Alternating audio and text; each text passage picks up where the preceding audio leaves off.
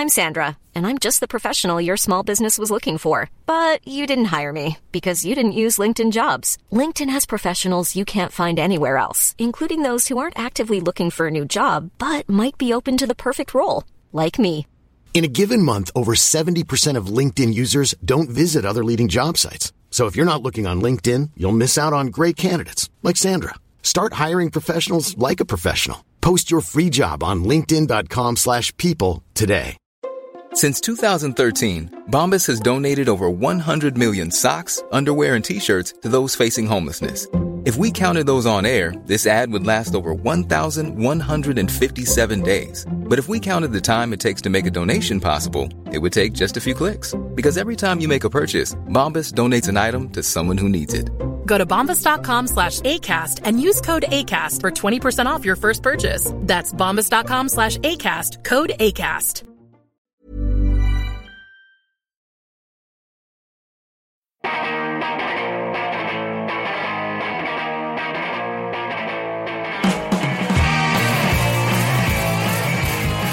Hello, welcome to episode 211 of See You Next Wednesday, a weekly pop culture and film podcast where a single die roll decides what movies we have to see. This episode drops on April 6th, 2016. My name is Dan Gorman, and Tom, have you ever tried Gulliver spaghetti? You know, the red pasta that the Italians call spaghetti, served with marinara. All right. My name is Casey Lyons, and I wish there was a biography of CNC Music Factory called Everybody Danced Then. My name is Greg LeGros, and Moby Dick. Try Moby Double Dick. Oh, my God. We have tons of stuff to talk about this week. I feel like I need to give credit for mine because it was just a tweet that I read that made me laugh. It's Josh Gondelman, who's becoming one of my favorite Twittermen. We have tons of stuff to talk about. Two of us this week saw Midnight Special, and one of us watched a movie with blood fart in the title. One of us watched a movie that was special all day long. Yeah. And we're going to talk about those movies, talk about an album, and we will roll for movies next week in Film Roulette. We'll get into lots of discussion topics off the top. But first, if you'd like to email us, please do so at info@modernsuperior.com. You can comment on our message boards on modernsuperior.com. You can go to youtube.com/modernsuperior. Follow us on Facebook and Twitter at SYNWPC, or rate and review us on iTunes. Please do that, and then after you do it, you can tell all your friends you did it and tell them to go do it in real life. You did it. You do it. I should say, Matt Brown commented on the last episode about, Greg, when you described somebody as weird-looking Steven Tyler, or... Steven Tyler? Yeah. Oh, yeah. He knew who you were talking about. Yeah, totally. Yeah.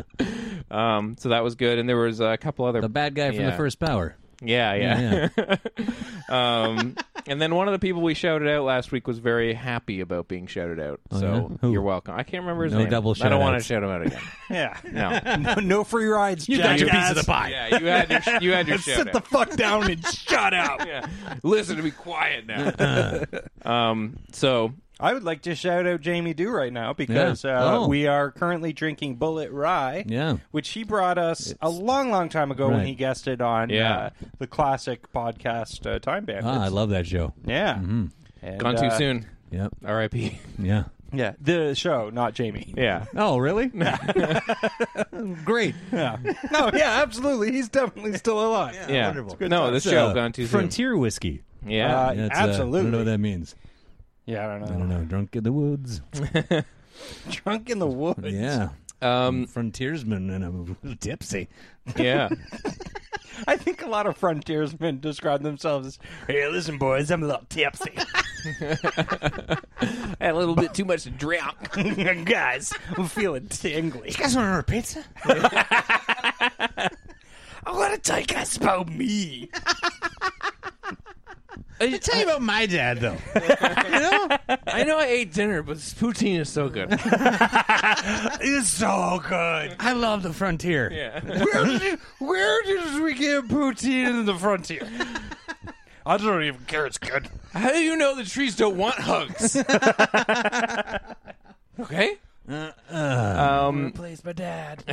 Speaking of survival, this week there was a trailer for a movie called Swiss Army Man. Oh, yes. That I feel like we should talk about. I feel like we should, too. This stars Paul Dano and Daniel Radcliffe, and it made a lot of news and made a lot of waves out of Sundance because people were reviewing it and saying, oh, you got to see the farting corpse movie. Right. Or the farting corpse boner movie. Yeah. The real buzzwords with this are farting, boner, and corpse. Yeah.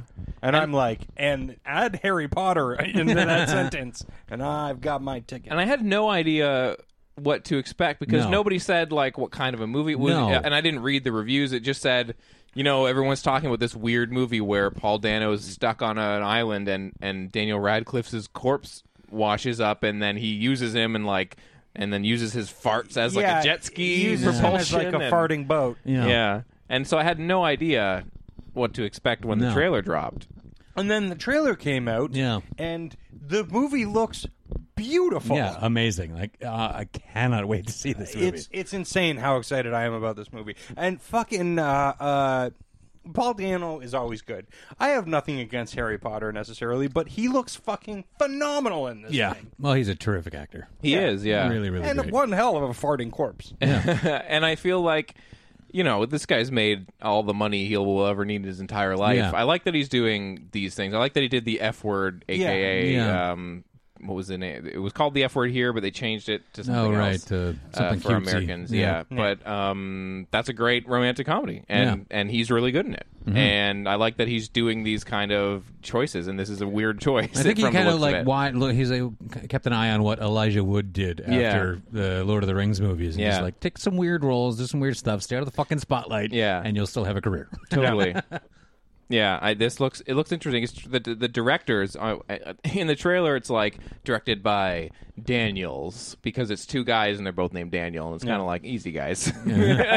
But I guess like, that's their name of their because they've done music videos for Major Lazer and a bunch. Like they've done a lot of weird sort of short work, I guess, and music video work. So I think this is their feature debut. So it looks great though. It does. Check that trailer. If you haven't seen the trailer. And we're not doing it justice. No. But it does look like, whoa, this is going to be crazy. We said farting, boner, corpse. Yeah. It has this kind of like fantastic, like fantasy, like kind of... It looks beautiful. Like, it looks really, really nicely hewn. Yeah. And then he rides a corpse who's farting as a jet ski. And it's beautiful. Yeah, well, inspirational music plays and you fucking feel good about the human spirit. Yeah, totally. So, Swiss Army Man, check out the trailer for that. Yeah. I also wrote down producers confirm that Sicario 2 is in the works. Oh, and shit. What? Emily Blunt, Benicio del Toro, and Josh Brolin may return was the tagline. That what about... is really... Yeah, Denis Villeneuve. Yeah. That's the only name I care about when this movie is being thrown about. I don't know. You think he would do a... Why feel like it, yeah. Yeah, because he's already... Is he still doing Blade Runner? Yeah. Yeah, they just added... Bautista. Yeah. Yeah, Dave Bautista. Yeah. Which, like... Sweet. Yeah. Awesome. Yeah, fucking A. Yeah. I feel like that's a really good pick. It's I feel like very that guy interesting didn't pick. get enough lines in that middling James Bond movie. Let's give him a couple more lines in this one. Yeah, sure. He was super funny in Guardians of the Galaxy. Yeah. Yeah, so good. Yeah. Yeah. So he's still got that going on. I can't imagine something that's going to be that high profile. Yeah. You go to... Well, not that there's nothing wrong with Sicario. And I enjoyed that world, and I'd like to see more, I guess. Only if it's him, though. But I can't imagine him being like, oh, that wonderful movie I fucking made that no one fucking paid attention to while it was happening. You know? Why would they be making a sequel to it if there wasn't an intention behind it? Yeah. Like, it's not Is like this a big gonna fucking be blockbuster. One of those situations where, like... Sicario presents. Well, The Naked Mile. Yeah. Well, they've made a lot of Jarhead movies. And it's like all of the Jarhead movie sequels are like... They look like sequels to Sniper with Tom Berenger. It's just like Jarhead 2, Back to the Shack, or it's just like explosions. It's like explosions on the cover and shit, and you're like, that was not what Jarhead was. Yeah, no, not at all. It's like that sequel to American Psycho. Yeah. With fucking Family Guy or whatever her name is. Yeah, from that 70s show and Black Swan. Yeah. Did you guys ever see that? No. You should see it. Really? Yeah, it's the worst. Yeah. Like, it's not appealing in any way. No, and it just there can't be a sequel to that movie. Well, yeah, because it completely belies the nature of the first movie. Yeah. It's great. Like, it's so inept. Yeah. Yeah. And William Shatner's in it. Oh. Well, now I have to very watch discerning, though. Absolutely. He won't be in just anything. Yeah. Good. Yeah, I don't know. If everybody was back on board and they decided they were going to tell a new story in this world with a point, and it had the same team, but I don't know what I don't know what we're getting into. And if they haven't confirmed, and this is just like the producers want it, yeah, that's probably what you're going to get. Who knows? Straight to Netflix. Yeah. So we'll see. Gross. Right. What news were you guys thinking? Short news here. Oh yeah. I don't know why I said it like that. Just looks like there was a possible confirmation of a name for the Spider-Man. Oh right. Yeah. What was that? They took like a bunch of domain names. Yeah. I think is that right? Yeah, I only read about the Homecoming. one. There's I don't know, fucking not another origin story. I don't know. But there's like 4 of them.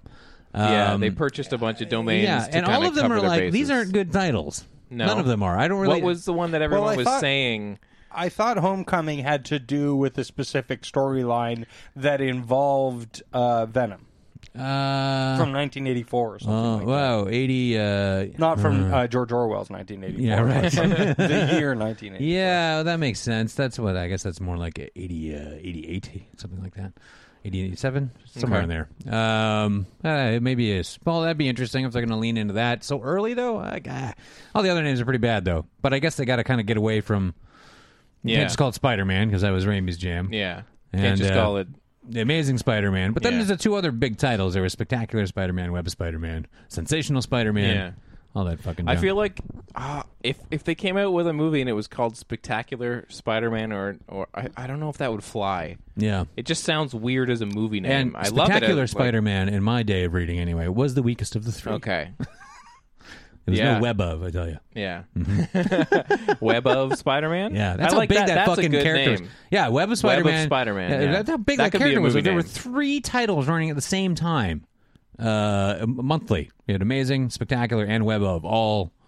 Yeah. Okay, so let me ask you this then. Yeah. Were they all canonical, or were they all 3 separate Spider-Man stories where he was free to do whatever he chose within the context of that story? Yeah, they all kind of had their own tone a little bit, because they were different writers and different artists. So it was 3 different Spider-Man. They would connect it. No, it was the basic world had to be there.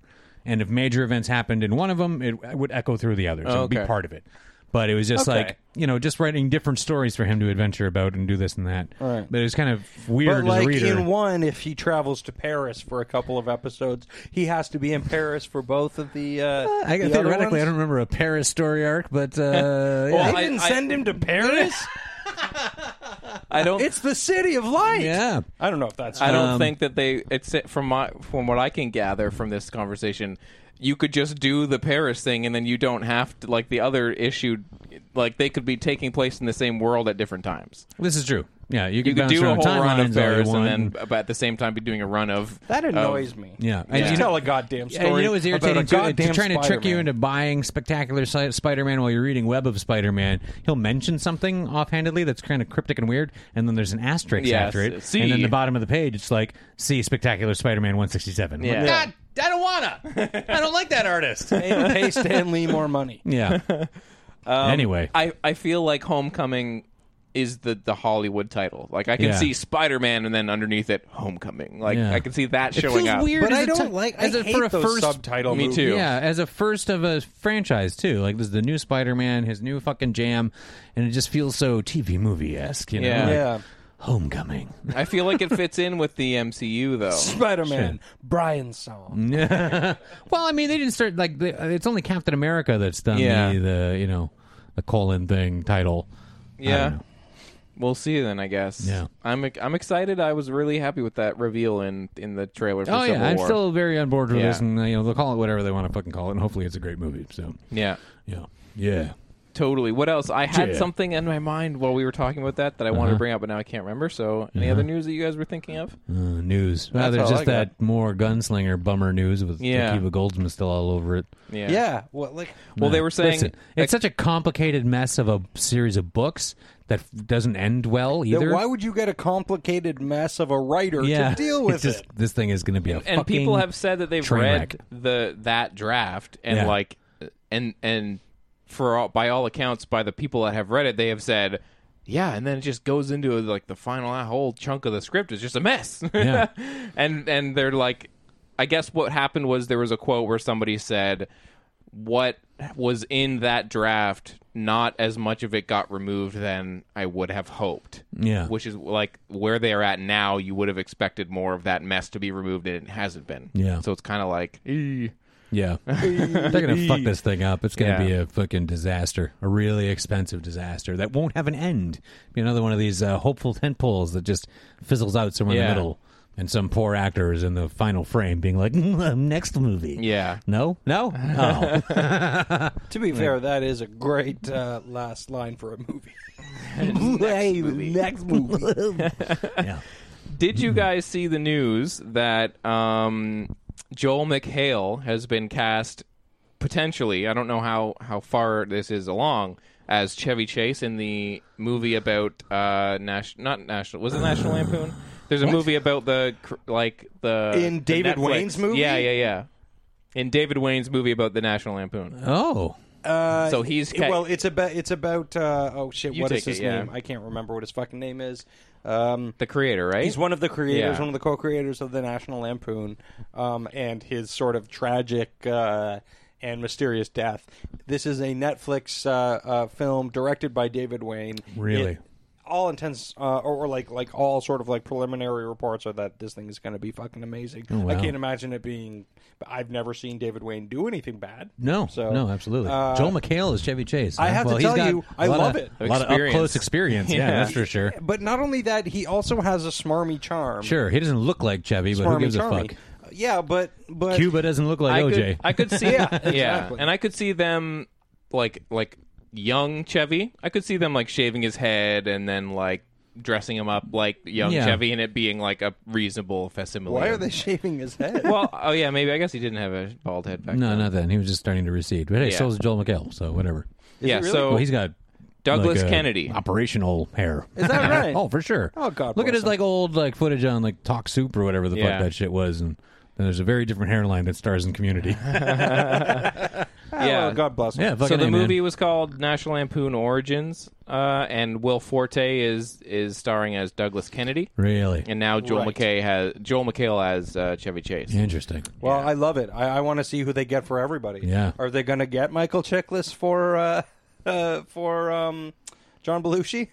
It worked before. Wired. That's not a good movie, Wired. It's actually... No, it's not. And Michael Chiklis is not a good John Belushi. So this movie is actually called, now that I'm reading into this article, A Futile and Stupid Gesture. Okay, that's a much better title. Yeah. Which is the name of the book. Yeah. I believe. That was the other title you read? X-Men Origins? Yeah. In X-Men Origins. That is a misleading title. That's how they're going to get people into the butts into seats. X-Men Origins. This is on Netflix already? I'm going to put my butt in a seat. I'm going to put my butt in a seat right now and watch it. That's how you get thumbs on play buttons. Sorry, there's a joke about putting the thumb on the seat and then sitting on it that I just wasn't prepared to make. But I was prepared to talk about. What were you prepared to check out this week if we're segueing off of news and into things we've been watching? Yeah. Oh, I watched so many things. Well, can't talk about them all. One, I will say this was Star Wars weekend. Yes. So I had pre-ordered the iTunes download for my Apple TV, and that came with all of the special features and everything. Right. How much does that cost? Deleted scenes, $24.99. That's not bad. Yeah, came with a feature-length, what they call feature-length documentary.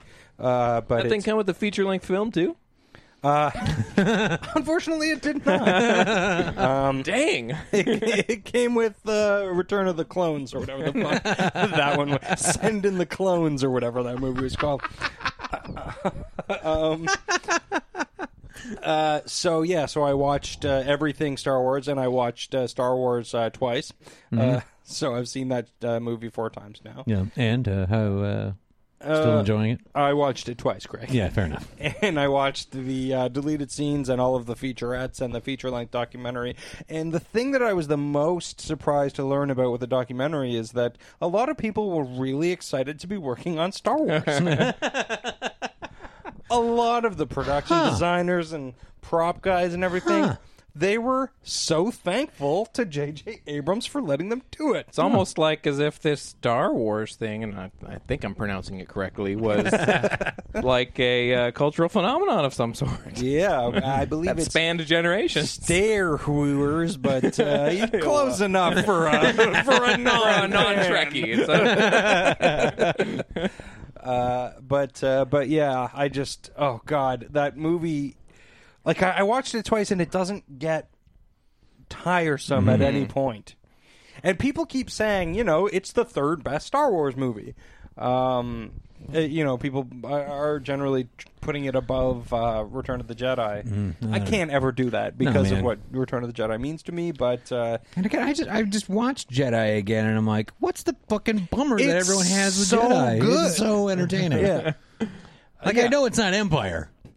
But no, and it is a sweeter, funner kind of movie. But it's Empire is the dark before the dawn, and that's what I need to go back to that one because longtime listeners know. Yeah, I watched the first 2 and I like them just fine. Yeah. But I feel like maybe this will be my one. I don't know. It might be. Like, well, it is. Because Athena and I went through all of them, and after we finished Jedi, she's like, why don't people like that? That was so fun. I had the best time. Yeah. Because it's really good. Because so far, Force Awakens is my Star Wars. I'm like, fuck but that's great. That's the same for my house. Like she hadn't seen the Star Wars movies before I showed her them, and she was like, "Yeah, I like them," but I feel like for a lot of it, she was humoring me. Yeah. But then when I took her to see it in the theaters, she was like, "I cannot wait until that comes out." We watched it twice again, and she was like super enthused. Yeah, that's she's awesome. like, "This is my Star Wars." Yeah, this is the Star Wars for me. Fucking A, man. She can't wait for the next one. Yeah, me too. Totally. And I got to watch Force Awakens with my daughter. It was the fucking best. Awesome. I need to order that because I want to watch it again too, and I need to order actually Fury Road as well because I haven't seen that in a while. Yeah, it's still fucking terrific. Awesome. I haven't seen it since the theater, and I've been meaning to watch it. Dude, watch that shit again. It's so good. Yeah. What else? What else? Well, I continued down my M. Night journey. Okay. Oh, okay. And Athena and I watched After Earth. Yes. Now, we covered this for the show. That's right. And did you see it first, Ron? No, I feel like it was you guys saw it. Yeah, me too. Yeah. It was our winning movie. It was. Well, we were kind of feeling like, we got to give this a chance. I wonder why we felt it was one of those situations where it was the biggest thing coming out. Yeah. Everybody was talking about what's it going to be like, and we kind of had to be a part of the conversation sort of thing. Yeah. So how did you feel about that? You said you then watched it. Yeah, I watched it like on YouTube or something while playing with my phone, Yeah. Which you can really do very easily with this movie because it is like kind of the same sequence over and over and over and over and over again for a long, long time. What did Athena think going in? Did she know much about it, or she just remembered you guys talking about it, and like that's about it, and just being kind of desensitized with the garbage of M. Night at this point. So coming after watching it, she was like, not bad, I guess, considering everything I just watched, and it is better than the last few. It's not infuriating. Yeah. Well, I remember being light on it. Yeah, I remember thinking. That could have been a lot worse. There was things about it I liked. Yeah. I liked some of the things he was trying to go for but didn't get. But I remember there was an thinking, attempt there. Sure. This is a big clunky mess, but it's a lighter clunky mess than he's usually making. And I like the big bird. Sure. And thankfully, Jaden Smith stops talking for a big chunk of the movie. He's the worst. He's not good. His eyebrows never stop talking. talking. The whole first chunk of the movie was just garbage. It was so bad. Yeah. Oh, boy, don't let this kid talk anymore. He's too young to do this. Too inexperienced, too young to have that whole fucking movie on his shoulders. Is it that he's too young or that he's too non-charismatic? I was trying to be nice. Oh, is he listening? Do you think he listens? Yeah, he probably listens. What is he, like 14 at the time? That's a lot to do, you know. I've seen Anna Paquin at 9 years old turn in an Oscar-winning performance. Fair enough. So do you now judge all 9-year-olds by Anna Paquin standards? Yeah, by the actions of Anna Paquin. You didn't win an Oscar? You're an idiot. When my daughter turns 9, she's going to have a bad year. Way to spill that milk, you idiot. Anna Paquin won an Oscar at your age. Yeah, that was a real Oscar-winning mistake. Genius. Happy birthday, here's your Golden Raspberry Award. Worst child in my family. First child that's not Anna Paquin. So, garbage movie, mostly, though. Yeah. It's just nothing to, hang on to afterwards. And, they were trying to have their own look and feel to the space stuff, which I appreciate. You gotta, put your own stamp on production design with this kind of shit. There was something I liked about the organic nature of the spaceship and stuff like that. But I started to get confused with the organic nature. It's like, is this thing organic or is it made out of old tarps and belts? Yeah. There's the whole... just a lot of it looks it's like they're trying to do something, but they're not getting there. Right. It's the future. The future is overrun with tarps and belts. It rains a lot here, you see. And then there's the monsters that are out there to get them. And it's the aliens that they're fighting on their new planet, right? And these monsters are genetically designed to hunt humans. Yeah. And they're blind, but they can smell your fear. Yeah. That's the dumbest thing I've ever heard of. If you're making a monster, they made it. They're like, what do these humans do? Well, they run around standing straight up with their genitals exposed. It's like, well, I don't know. How about we can smell their fear, but we can't see them? That sounds great. Why did you bring up their genitals? It's an old example of how humans are so exposed. It's a miracle that we're everything else is hunched over to protect all of the soft goo parts that we have, right? And we're just up check my shit out, everybody. Hey, monsters, kick me in the nuts. So, they should have just been a monster with a perpetually rotating shoe. Yeah. Why didn't they bioengineer a nut-kicking monster?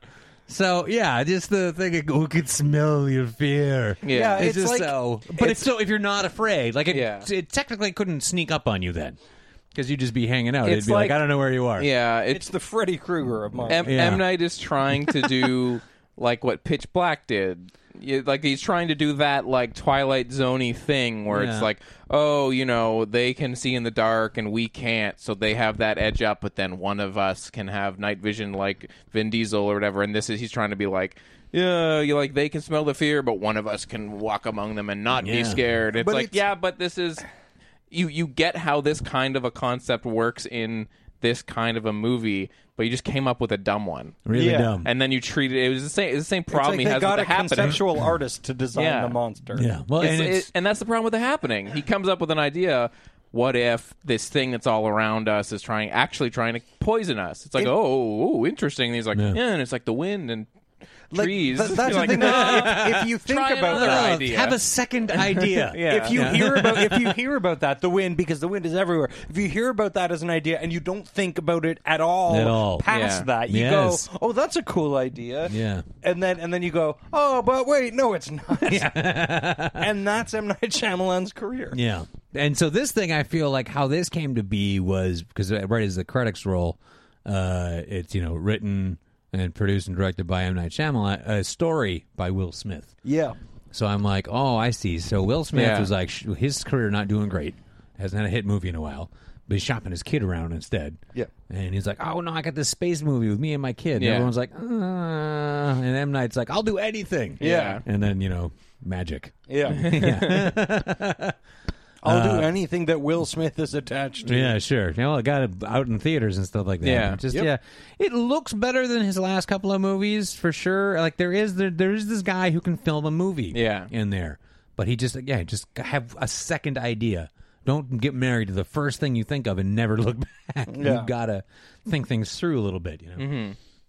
I don't know. It's way, way better than the last 4 movies of his I just watched. And then but still no good. Yeah. Not a good movie. I would never in any circumstance tell someone they should watch this. Yeah. Right.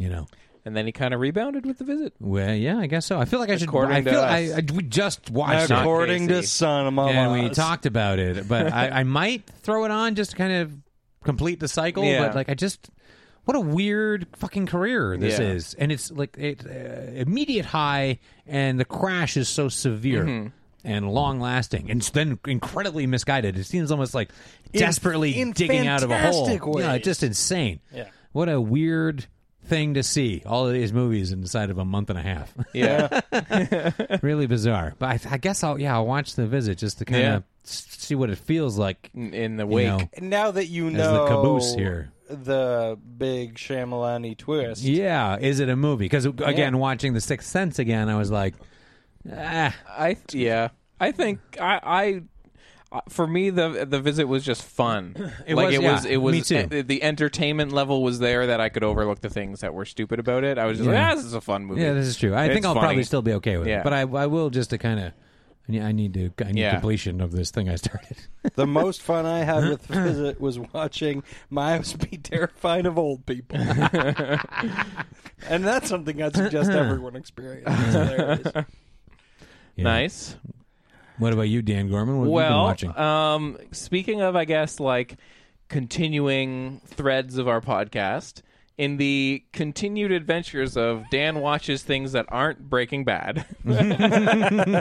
Yeah, what TV movie from 1974 did you watch today? A Dean Koontz TV movie? No. I was watching something this week That's weirdly specific. Well, I thought I saw something on his Facebook about a Dean Koontz TV movie about I was sharing some TV movie psychic frontiersman or something like that. I wanted to watch. I have not watched that. I'm not even making that up. That's a thing, right? I think that's what it was. Yeah.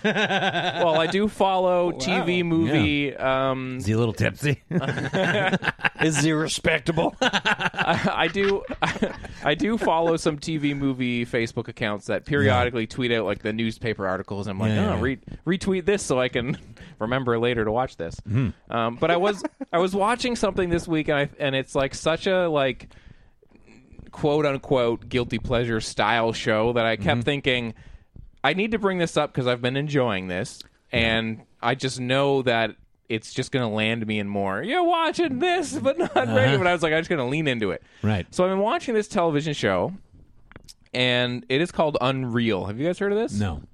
Now, here's the first thing that I'll just lay on the table. Yeah. This is a Lifetime original television show. Right. Does it star Valerie Bertinelli? No. Then I'm not interested. It was on Hulu. My mom has been in town. We've been watching a lot of the James Franco Stephen King show. Oh yeah. I saw the first episode of that. And we've been really enjoying it. Yeah. I like it a lot. It's great. It's so good. It feels like amazing stories to me. Yes, absolutely. And and the whole way through, there's lots of cool... It's very fun. Yeah. But we ran out. Yeah. And so my mom's around. We watch a lot of TV in the evenings, and I'm thinking, what are we going to put on? I'm searching through Hulu. And I remember hearing about this show, Unreal, and thinking it sounded interesting. So I put it on. I watched pretty much the whole season. Yeah. This is a show created by Sally Shapiro, I believe her name is. I'll have it right here. And Sally Shapiro. She is somebody who worked on The Bachelor.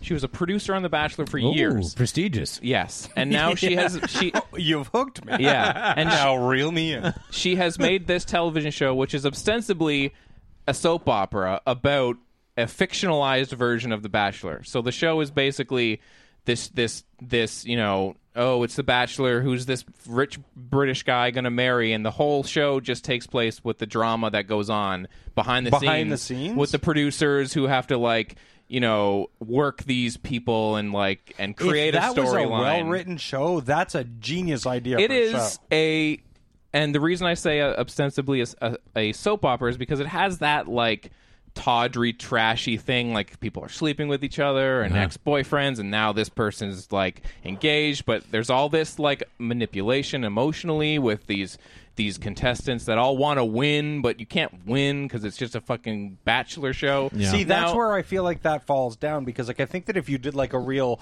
Neil LaBute kind of cutthroat, dark kind of thing it's with dark. it, that'd be cool. This is dark.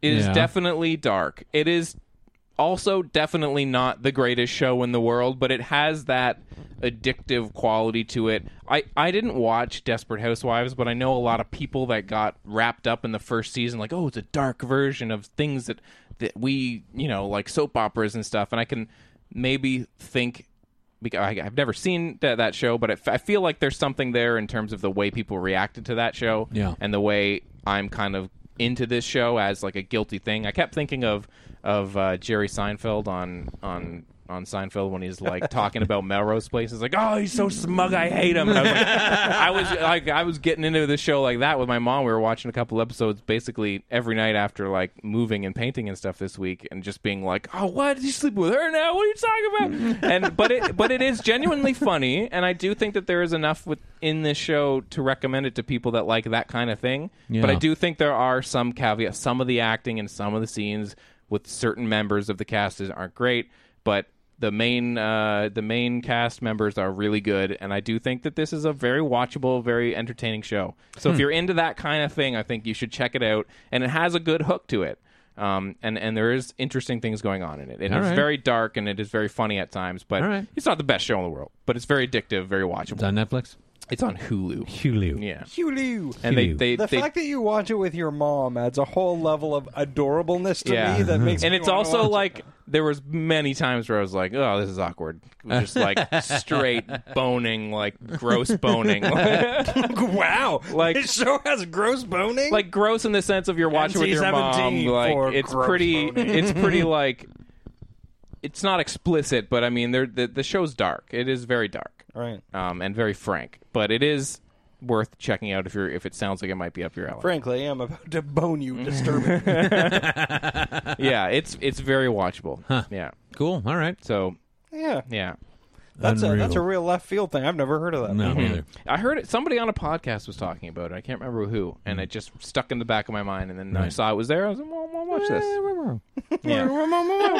Watch this. Why did you just make fun of Dan for saying a sentence? Making fun of Dan. That's what the frontiersmen do. Yeah, that's true. Speaking of frontiersmen, can you hand me that bullet? What else have you guys been watching? Weird sentence. I gotta. You watched Star Wars. What else have you been watching? You said you watched a lot. Yeah. I have watched a lot. I have kind of a weird left field thing. In that I was watching Saturday Night Live from last week, I believe. All right. From last week. Oh. Not the Peter Dinklage one. Oh, okay. And it was Ariana Grande. That's a person that exists, like a human being with that name. Isn't that a Gerardo song? Ariana Grande. It's also something you can order from Taco Bell. But, so I'm like, I don't know who this person is, but it's Saturday Night Live. I'll watch it until I can't watch it anymore. Ariana Grande is fantastically talented. This woman, she's got great comic timing. Yeah. She's got the kind of great comic What's her timing. thing? What's she from? Who is she? She's a singer. She's a Disney kid. She started out as a Disney kid, apparently. I think she has albums and stuff. I feel she like does. Well, that's sort of like the reinvention of her is that she's like a singer. Was she the musical guest as well? Then she was. Right, it was one of those, and that can go very wrong. They did that with Maroon 5 recently, and that guy's got zero charisma. To borrow a term from E.T. But so she's kind of got that really enthusiastic Disney thing that when Justin Timberlake started doing Saturday Night Live, you're like, he's a little enthusiastic. He'll sing about a dick in a box, but then he does his Pizzaville or whatever the fuck thing he did, and it's like, all right, it's adorable. So she's got a bit of that, but her comic timing is great. Yeah. She's like adorable. I'm like, I don't know if you're 12 or 24, but she did this sketch. The sketch itself was not that great. It was at Tidal, the music service, the streaming service. Yes, yeah. And so their streams were down. So she was just like an intern there, and she had to pretend she was singing. Like she had to sing in the style of all these different people, and she fucking nailed every single one. Nice. Like, she's like Jay Pharoah, but for singing. Yeah. She did Britney Spears, which was kind of cute because I think it's easy to sing like Britney Spears if you're a girl with a good voice. Yeah. Because she just does she does that kind of thing. That was really good. Yeah. If you're a girl or me. That was pretty good. Yeah, super easy. But she started off with that, and she did a little lampoon of that. But she did, like, Celine Dion. She did Whitney Houston fucking beautifully. Nice. And then, so there was that sketch, and then there was, like, a Family Feud celebrity sketch, and she did Jennifer Lawrence. She does a fucking dead-on Jennifer Lawrence. Huh. But not only was her voice fucking dead on, the whole sketch was about how she's just like, oh, I'm just a normal person. I fall downstairs and do funny things like eat ice cream. You know how like Jennifer Lawrence is just a little too normal all the time. Mm-hmm. Yeah, I don't know. It's a thing. Yeah, man, I was incredibly impressed. Like I saw this girl and I'm like, you are a nothing person. To the end of the show where I was like, wow. Totally blown away. Nice. Too bad she didn't have some space pants. Yeah. Oh God. Ugh. Are we going to talk about that? That's the thing. I don't know why that thing's trending all over the fucking place. Yeah. So horrible. I didn't mind it. It really is one bad sketch idea watching a terrible joke. Yeah. Yeah. Yeah. It is two sketches that could have been a good sketch, but because it's Saturday Night Live, they didn't make it good. Yeah. It's two sketches, neither with an idea. Yeah, and the way it fizzles out is just like, that's where I was like, it's one of the worst fizzle out of SNL history. Yeah. To be fair, I think what happened, I think it's trending because everyone's like, because everybody loves Peter Dinklage. Mm-hmm. Everyone loves him. The like Devo Space Pants song is itself, fine. It's fine. And it has a couple like turn of phrases that are easy to laugh at. And because he's so committed, everyone's like, oh. Yeah. But I think something went wrong. Because one guy's not there at the beginning. It starts out and Bobby Moynihan's like, hey, you too, blah blah blah, blah. And it's only I can't remember who it is, and then John Rudnitsky comes in mid sketch, and I'm like, there's a couple things they refer to that never pan out. Yeah. So I'm like, maybe they had to readjust some stuff. Yeah. Well, the idea of like these mafia guys are at a table and one of them has a gun under the table and he's going to shoot them, but the people that he's going to shoot keep getting distracted by a wacky song. Like that's a sketch idea. Like that could go somewhere. Mm-hmm. That could go somewhere funny. And if the guy gets offended, like, why aren't you paying attention to me? I'm about to kill you. And he's like, look what's going on over here, man. Like there's a conceit there. Right. But they just don't do it. Yeah. Because it's Saturday Night Live. Yep. It's like, just cut to a shot of the street and we're done. Yeah. Yep. It's a real bummer, but I don't know. I can't count this cast out completely because Colin Jost and Michael Che doing the news is so great right now. There are very good people on this show. I like the cast a lot. I just don't find the writing is... The writing will settle back in. They just lost a lot of really good people. Yeah. Like, it's not just the cast. They lost a lot of good writers. Yeah. It'll settle Did they back lose Kyle? Well, that depends on who you're talking about. Kyle Mooney? Yeah. No, he's still there. Okay, good. He's still there. Because he's my fave. Yeah, he's great. But they're not giving Kyle Mooney and Beck Bennett a lot to do, which is a mistake. Weird, yeah. Because they're great. And also, I'm disappointed in their use of Sashir Zameda. Mm-hmm. They give her nothing to do. She's nothing but a featured extra. Yeah. And I'm like, what is the point? Like, it's so glaringly obvious that they hired her just because she's a black actress.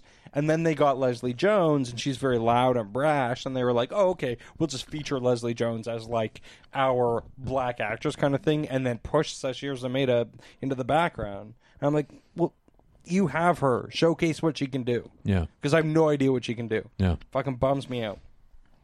Oh, Saturday Night Live. Anywho, that concludes my being humorless about comedy. Oh, what else? I didn't have any time to watch anything but the Film Roulette show movie and my TV show. I had a rewatch on something that I don't know if you guys know or not, but Big Trouble in Little China. Never heard of it. Is still just terrific. Give me the gist. Yeah. Sounds like something's happening. Yeah, it's the most 80s movie ever. It has neon, it has kung fu, it's got one-liners, it's got a cool truck. Yeah. Oh, sweet truck. I have a feeling that every time you watch that movie, that's something you say without irony. Yeah. It says hauling ass on the front. Man, I love that movie. I mean, I've seen it I don't know how many times, but yeah, the other night I just went through a little watch on it. Just, oh my God. So fucking good. Just so I haven't seen it in a long time. Yeah, let me ask you this. Does it how racist is it? Not really. No? Yeah. Oh, good. Like there's no weird, like Kurt Russell doesn't make any sideways comments on anybody because he just doesn't know what the fuck's going on. Right. You ever seen that YouTube thing somebody put together, or Keep Kurt Russell in the Dark? It's it's almost 3 minutes long of him just going, "What is going on?" He asks so many questions in that movie. It's great, and that's such a great conceit for that film. It's a bummer it didn't work out for audiences at the time because of the fucking studio. But to have an action movie where your hero just has no fucking, he's totally ineffectual. He fucks everything up. He's not actually the hero. Isn't that Indiana Jones? Yeah, true. But like, I don't know. This one, like, he just, the big fight sequence happens and he's out cold. Yeah, that is awesome. It's so great. Yeah, and then he finally gets it together and he's trapped under a guy. Yeah. So Indiana great. Jones at least does stuff. He does a lot, right? Yeah, this one at least knows that the hero is not fucking doing anything. Yeah. Except kind of getting in the way. And it's so funny. Such a good one. Rich, solid movie that I'll never tire of. Yeah. Nice. Yeah. I watched another thing I want to talk about real quickly. I also want to talk about the fact that I was trying to type in to my phone the term fucking asshole, and it auto-corrected to Furniture King. And I was like, well, he is a fucking asshole. I don't know what you're doing, Food. Who do you but think I you love are? King of the furniture?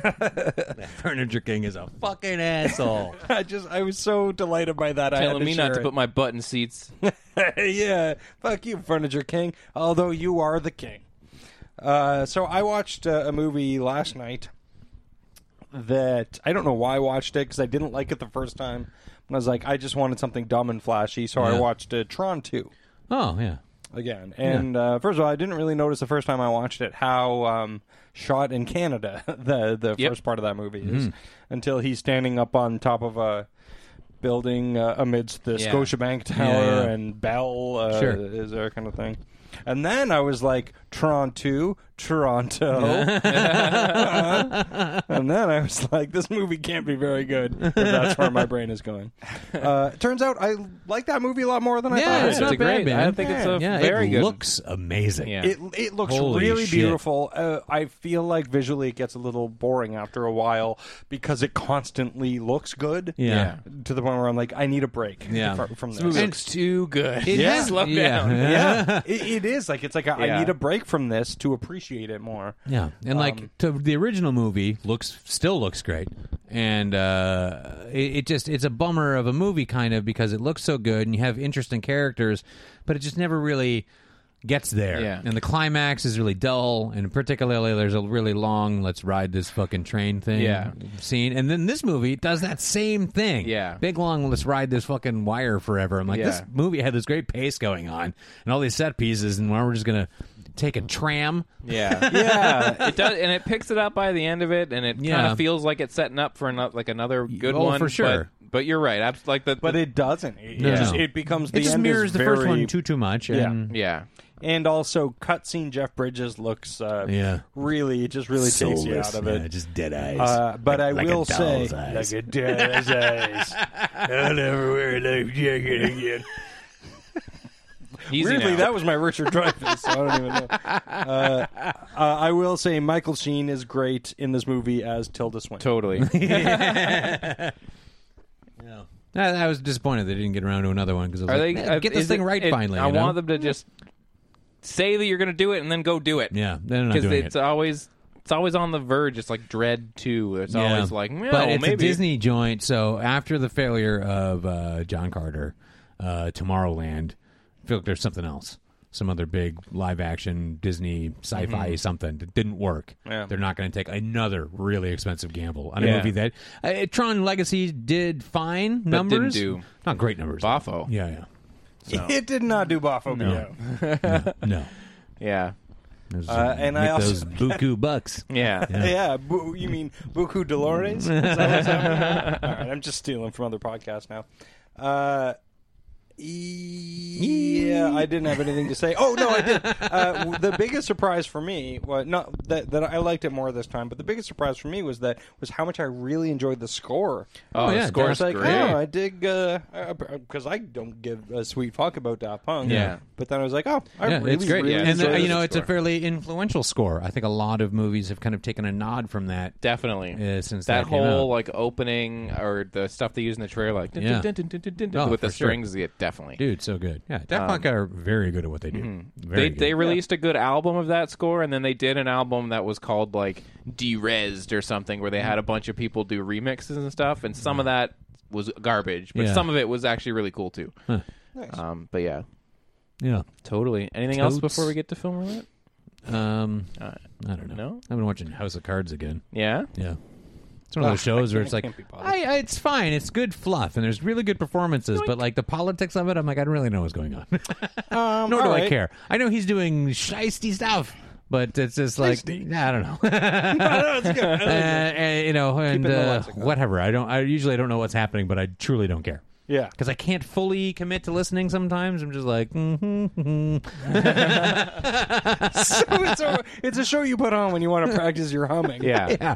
I mean, it's fun, and it's got a good pace to it, and I like the performances, but I just like the actual politics of it. I just can't settle into my brain. Like, I can't tell you what's going on in that show.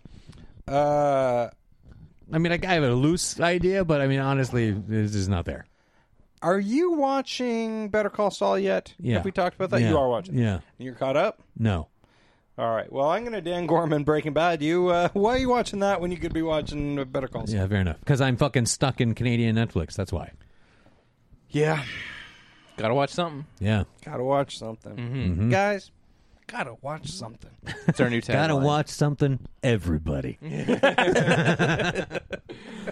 I really enjoy that we've introduced whiskey to the show. Yeah, and I'm sure our listeners love it. Absolutely. Speaking of gotta watch something, Yeah. let's throw on over to Film Roulette. Okay. When you're ready to pop the question, the last thing you want to do is second-guess the ring. At BlueNile.com, you can design a one-of-a-kind ring with the ease and convenience of shopping online. Choose your diamond and setting. When you find the one, you'll get it delivered right to your door. Go to BlueNile.com and use promo code LISTEN to get $50 off your purchase of $500 or more. That's code LISTEN at BlueNile.com for $50 off your purchase. BlueNile.com, code LISTEN. Hiring for your small business? If you're not looking for professionals on LinkedIn, you're looking in the wrong place. That's like looking for your car keys in a fish tank. LinkedIn helps you hire professionals you can't find anywhere else, even those who aren't actively searching for a new job but might be open to the perfect role. In a given month, over 70% of LinkedIn users don't even visit other leading job sites. So start looking in the right place. With LinkedIn, you can hire professionals like a professional. Post your free job on linkedin.com/people today.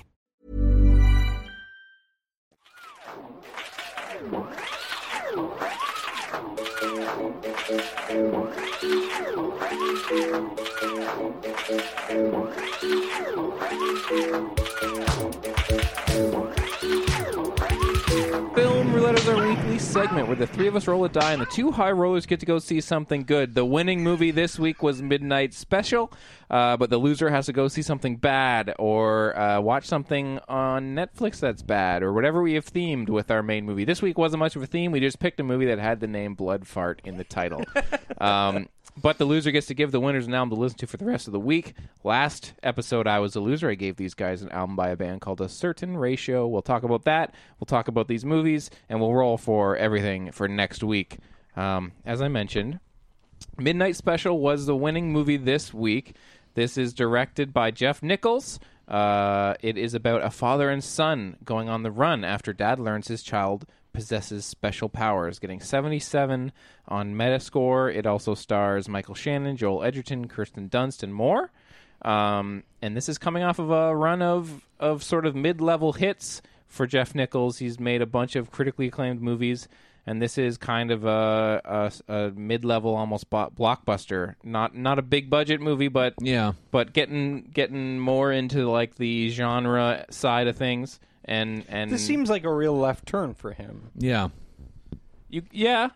Considering the last two movies, Take Shelter and although not really. I guess more so. It seems more so in line with Take Shelter than it does with Yes, Mud. I was going to say. Now, and that's literally as much as I know about it. Yeah. Greg, you were away this weekend. Dan. Yes. Did you get to see Midnight I did Special? see Midnight Special. Okay, great. So we can have a conversation about this thing. I was really worried that I was going to have to try and talk about this movie alone and be like, oh, man, I don't know how to talk about it. Yeah. So very excited to see this movie, all of us. Yeah. How do you want to get into this all thing? of us. All of us. All of us. Even those who didn't get to. Well, I'll just kind of get into my feeling on this movie. I'll kind of have to feel it out for you because I saw it this afternoon. Yeah, and I honestly then I was on the run from the moment it ended, so I haven't really digested it properly. But my initial kind of walking out was the first chunk of this movie, the first, say, 40, 45 minutes of this movie. I was really, really, really down for it. Yeah. And I liked the energy. I liked the mystery. I kind of liked how things are being uncovered. But then by the time it was over, it kind of had all left me. Yeah. And I loved a lot of this movie. Yeah. And I, like you, I'm still kind of sifting through. I have all these questions as to why any of this happened. Not why any of it happened. I got one of those. not why any of it happened, because this movie is definitely like it only gives you so much kind of a movie. I was more thinking like where this movie ends up. I had questions as to why they tackled things visually in a certain way. Yeah. Because where this movie ends up, because it is about a child who has these kind of intense special abilities, who has been taken from a cult that has kind of taken his speaking in tongues as the gospel. There's a whole cult now based around him, and some of the things this kid has said may involve the FBI, and so there's all this sort of like backstory about the cult and these people on the run with the kid and the cult's after them, but also the FBI. Yeah. And so I'm totally down for all of that. Yeah. And where this movie goes, it's not a twist. You can see where it's going from the start. But I just felt like the way the movie tackles the ending, there was just it's so hard to talk about without spoiling it. But there's visual things in this movie where I just thought those could have just been people. Sure. You know what I mean? Yeah. And then it wouldn't. And then that's going to mean nothing to anybody. That is a very cryptic thing to say. It's very cryptic because I don't want to spoil anything for people that haven't seen it. But there's things in this movie where I was just like, if these things in this movie were just humans, just characters, and we know that there's something going on here, I felt like it would visually. I feel like this movie's going to age poorly in the finale. Yeah. And I feel like the rest of it won't, and that was disappointing to me. Yeah. Well, because when this movie is working well, it's a very respectable Close Encounters of the Third Kind knockoff. Yeah. I absolutely love when it's the first great, hour. Really cool, and I like you're getting these little glimpses of all these different people who are involved with this thing and why. And great. They're only giving you so much that you just want to know. Yeah. But then when it at its worst, it's not as bad as Powder, but not Powder too. Oh man, Powder's so bad I can't even put this movie in the same. Yeah. That's another great pull quote, by the way, for the poster. Yeah. This movie, it's not as bad as Powder, but also Greg LeGros says not as bad as Powder, but it's also not Powder too. No, and I know exactly what you mean, but I just feel like, I can't put it on the same level as Powder, but I know, it's better than Powder. Mean. I know what you mean. There's your tagline. Yeah, it's better than Powder. Hey, it's better than Powder. Better than a movie a convicted child molester made. Really hard. Yeah, forgot about that chapter in Powder. I will never forget about that. The first hour of this movie is so fucking good. The opening scene, I was the so opening scene, man. The gas station scene, great. Even the scene in the house where we first start to see things that happen. You're like, fuck, holy shit, and it does kind of. I don't know. I was never not interested in this. I was never not game with this movie withholding information because I felt like this movie gave just enough to make sense of everything, but also not so much that it's so clear. And I enjoyed really because I saw this also with my mom, and she was kind of like, Another quote for the movie poster. Not the worst movie I've ever seen. Like the whole movie. Says Dan Gorman's mom. But I was kind of like, we had enough to talk about where she was like, oh, okay, now, yeah, we were like sifting through it. Yeah. And I loved doing that. But I just think where this movie ends up, like, I even just think... there's just a lot of lost opportunity, I think. There were things that could have... I feel like in an effort to, like, restrain how much information we're getting to keep a mystery about the film, they were pulling too many punches with the action and the suspense being built. Yeah. Because the last 45 minutes are a bit of a fucking drag, and you can see everything coming, and everything just kind of 45 minutes? Oh, yeah, man. There was points where I was just checking my phone, like, how long is this? Oh, wow. How long have I been here? Yeah. What year is it?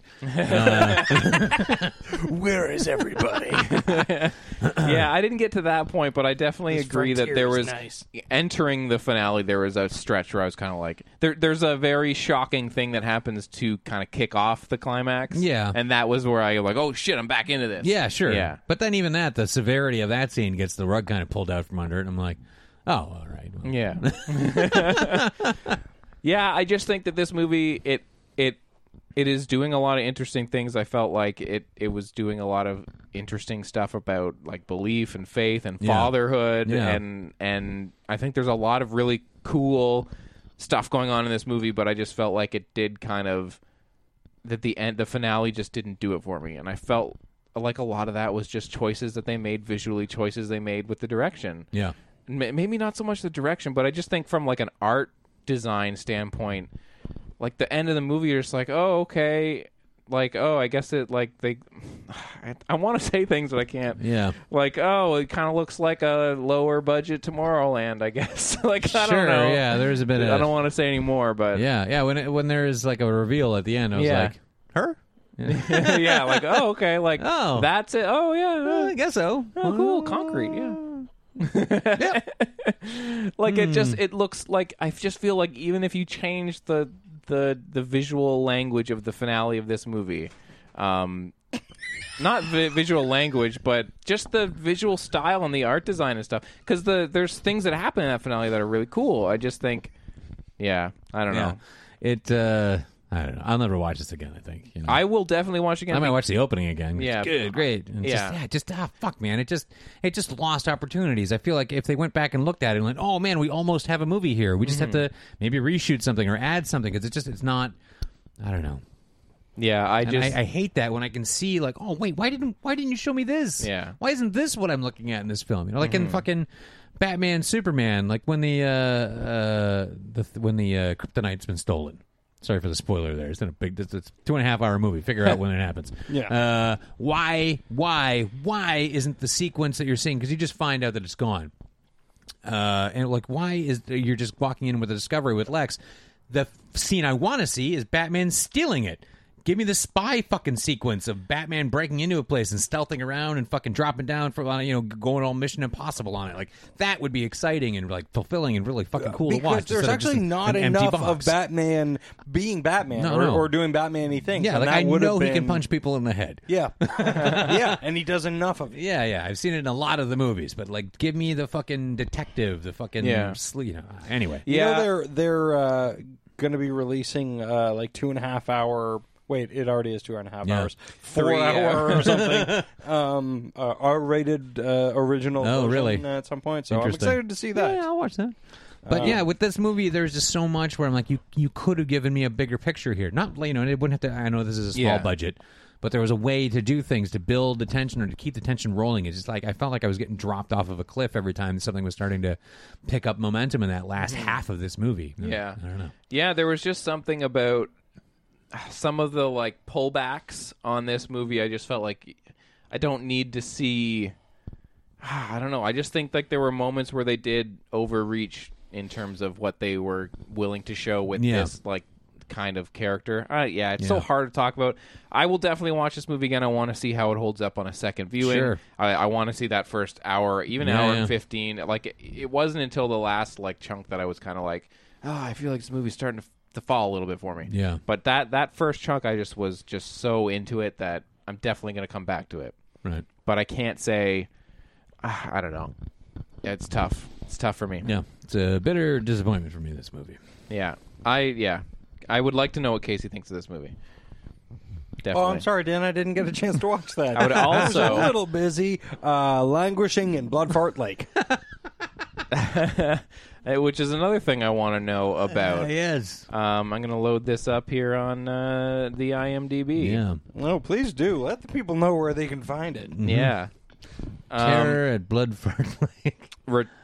Terror at Bloodfart Lake. This is a direct-to-video movie from 2009. The Legend. And when they say direct-to-video, they mean they shot it on VHS. Yeah. The Legend of Bloodfart Lake is, well, legendary. When a group of college kids head off to their friend's cabin for a little high-octane sex weekend... Which is a great sentence. They will get more than they bargained for in the form of the evil scarecrow killer, Jimmy Van Brunt. Does he kill scarecrows? Yeah, I was just going to ask. Seems like he's evil about it. No scarecrows are safe. Seems like no body is safe at spooky cabins in the woods by the lake these days. These days. Yeah, this is directed by Chris Seaver. From a story idea by Ron Bonk. Starring Jesse Ames, Teen Ape, Andrew Baltz, and more. Teen Ape? Yeah, what? That's on IMDb. Great. Casey, tell us all about your experiences with this. I assume this is a micro-budget movie from all I can tell. I assume when you put this movie on, you're getting the kind of thing that would have existed back in the day where it is just like some friends made a movie and they got it on a shelf. That is exactly what this is. This is some friends with a very specific sense of humor, who one of whom goes the extra mile, doesn't really know how to edit a movie or edit special effects or anything, but gives it his best. And to that point, and has watched a lot of Trauma. So it's purposefully ironic, but at the same time, okay, first of all, when I first started watching this movie, at first I'm like, okay, well, this is just going to suck because it's called Bloodfart Lake. Yeah. But as it went along, for like the first 20 minutes, I'm like, I think I love this. Because, again, it's so committed to how stupid it is. Yeah. And how... But then every once in a while there would be these flashes of genuinely hilarious concepts that were almost like Zucker-esque. Okay. Like, they're driving up to Bloodfart Lake where they're going to have like a sex party or something. High octane sex weekend. Sorry, high octane sex. One of them, two of them are like these metal dudes who are just metal dudes. Yeah. One of them is an actress, but she plays the actress and she's dressed like a 20s flapper. And so she's constantly doing the Charleston and doing these flapper things completely inexplicably. And nobody says, "Why are you a flapper?"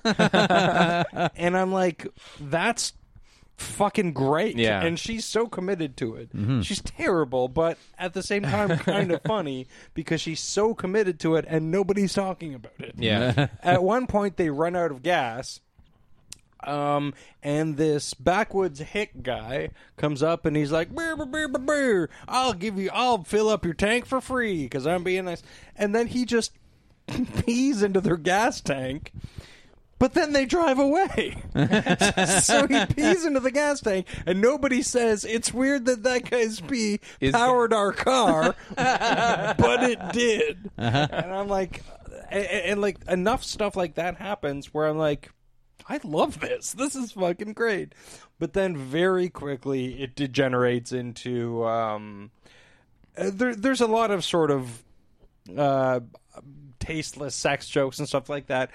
But to a certain degree, it's kind of charming for a while. There's one very strange guy who I did not find very funny. I didn't find him nearly as funny as he did. But at points, he's just in the background of other people talking, giving blowjobs to bananas. And I'm like, I guess that's kind of funny if juxtaposed against the main dialogue that's going on between two people who should not be actors in any way. They're just dry and boring to each other, but there's a guy in the background sucking off a banana. So you're like, there's something going on. But you say it happens a lot? Well, eventually, that character becomes just insufferable, and he's just mugging the whole time. But it's like, okay, you're doing your mugging thing, and you're saying terrible sex jokes and terrible semen-related things, and somewhat imaginative, but also things that, like, that friend that you had when you were, like, 12 who knew way more about sex than anyone else, but he also didn't really understand the mechanics of sex, so he was just spewing all these weird sex things. And it's like, okay, well, now it's tiresome. And then the main bad guy is just a very bad homosexual stereotype. And you're like, this lost any goodwill. Gross. Yeah, and there's a scene. There's this legitimately like very pretty girl in it who's, I guess, a protagonist in as much as this movie has a plot or protagonist. And it's a topless scene. Like she gets her shirt thing off. Shirt thing. Well, it's like what's that thing with sleeves? It's what do you call them? Shirts. And I'm like, it makes me feel bad that somebody got naked for this movie. Yeah, like it just no one needs to like, get naked for movies anymore. Yeah, you know what I mean? Any like getting naked in movies past 2002 feels like, come on, man. It's completely unnecessary. There's no need. Unless it's a nudie movie. Yeah, but even then, it's like, why are you making a nudie movie? Who cares? Everyone is free porn everywhere. Oh, that's what I meant. Yeah. So it was like, fucking fine. Like the director asked her to get naked for the thing, and she did, and good on her because she's looks fine naked. But I was just kind of like, I don't know why this bums me out. Yeah, but, I understand. I understand. So yeah, then it ends. Look, I don't want to spoil this for anybody. Yeah. Oh, please don't. But I will say, no, Yeah. I'm going to. I don't want to, but I do. Yeah. So I'm going to. The end is the way they defeat the bad guy is that they shove him up the hot girl, that I was telling you about, the one that got naked. They shove him up her butt, and like all the way in there, like all the way up her butt. Yeah. And is he like she a small bad guy? No, he's normal sized. Yeah, okay. But that's the reality of this movie. This isn't a doll man movie. They shove him up her butt where she has trained man-eating leeches in her colon, and trained. I guess. Okay. Because they. I was making sure that's the word I heard there. Yeah. Okay. Yeah. What did you think I said? Chained. Well, yeah, so they shove him up her butt. The trained leeches in her colon eat the flesh off his bones, and then she poops out his bones. Does she fart out some blood or something? Does anyone have a blood fart in this movie? Is she like... No, that's just the name of the lake, although there is the sort of girl next door, sexy girl... who coming out of the lake kind of thing, and that was actually one thing that I liked about this movie was that she's sort of like she's pretty, but she's a bit of like a bigger girl. She's not like a gross kind of or the Hollywood kind of thing. Yeah. But she played the kind of sexy girl next door kind of thing, and I was like, I like that. Yeah. There's something kind of body positive about that. I enjoyed. Thanks, Blood Fart Lake. Yeah, you really did it. Trust me, there's a lot more misogyny that cancels that out. Great. But yeah, she shits her pants at one point coming out of the lake, and I was like, was that the blood fart? Maybe. So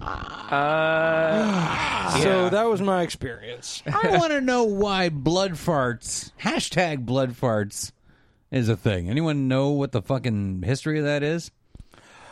Because I wrote a message to you on Twitter and hashtag blood farts. And then you research what that is. Yeah. And it seems to be really multi-purpose. Yeah. Like there's a lot of people using it for different things. Yeah.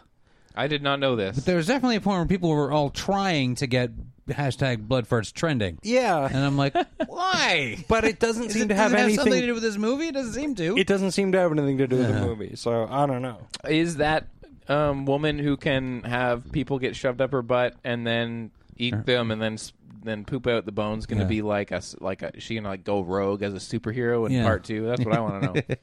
Well, because that's a superpower. I think she appears in a whole lot person of... went up her butt. Yeah, and then she was like, "I'm fine with bones this." Came out. Yeah. Well, it wasn't easy. I mean, they struggled to get him in there. But then he pooped her, or she pooped him out. Great.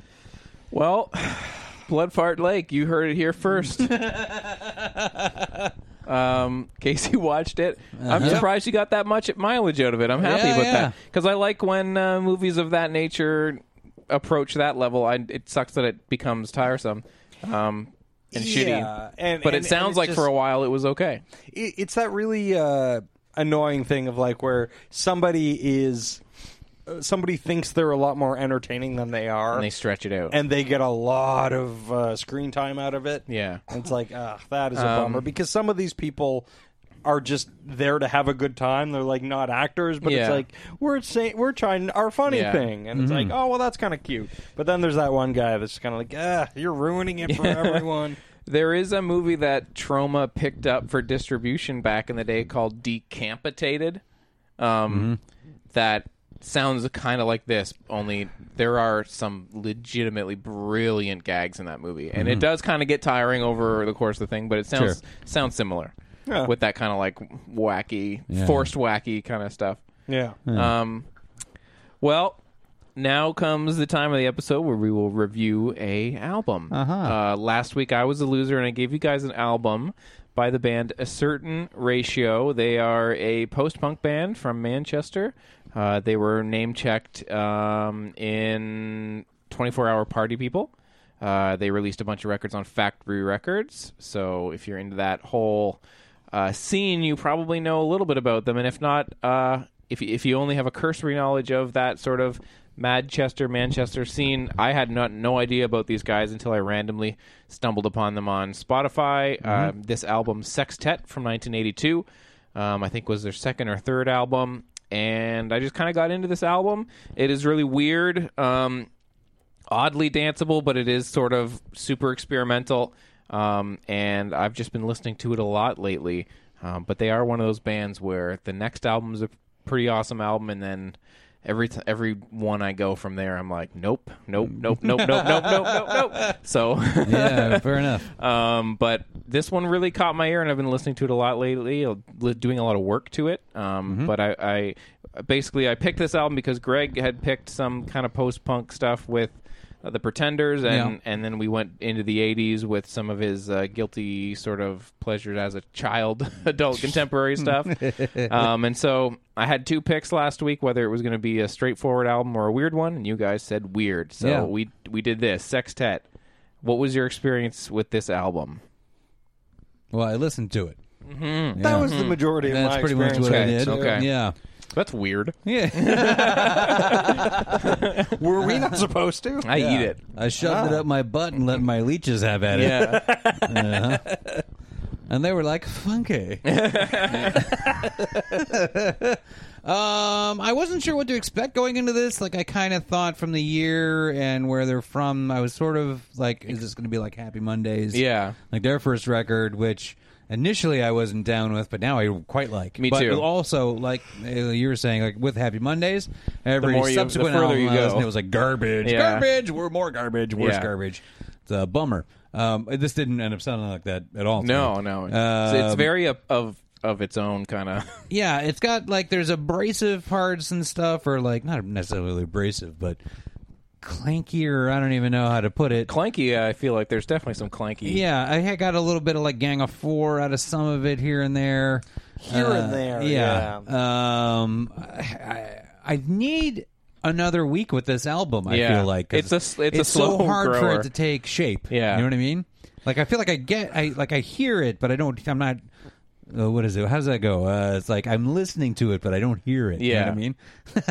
I can understand that. I had like kind of a thing where I was like, I'm listening to this, but I wish I wasn't listening to this. I thought maybe.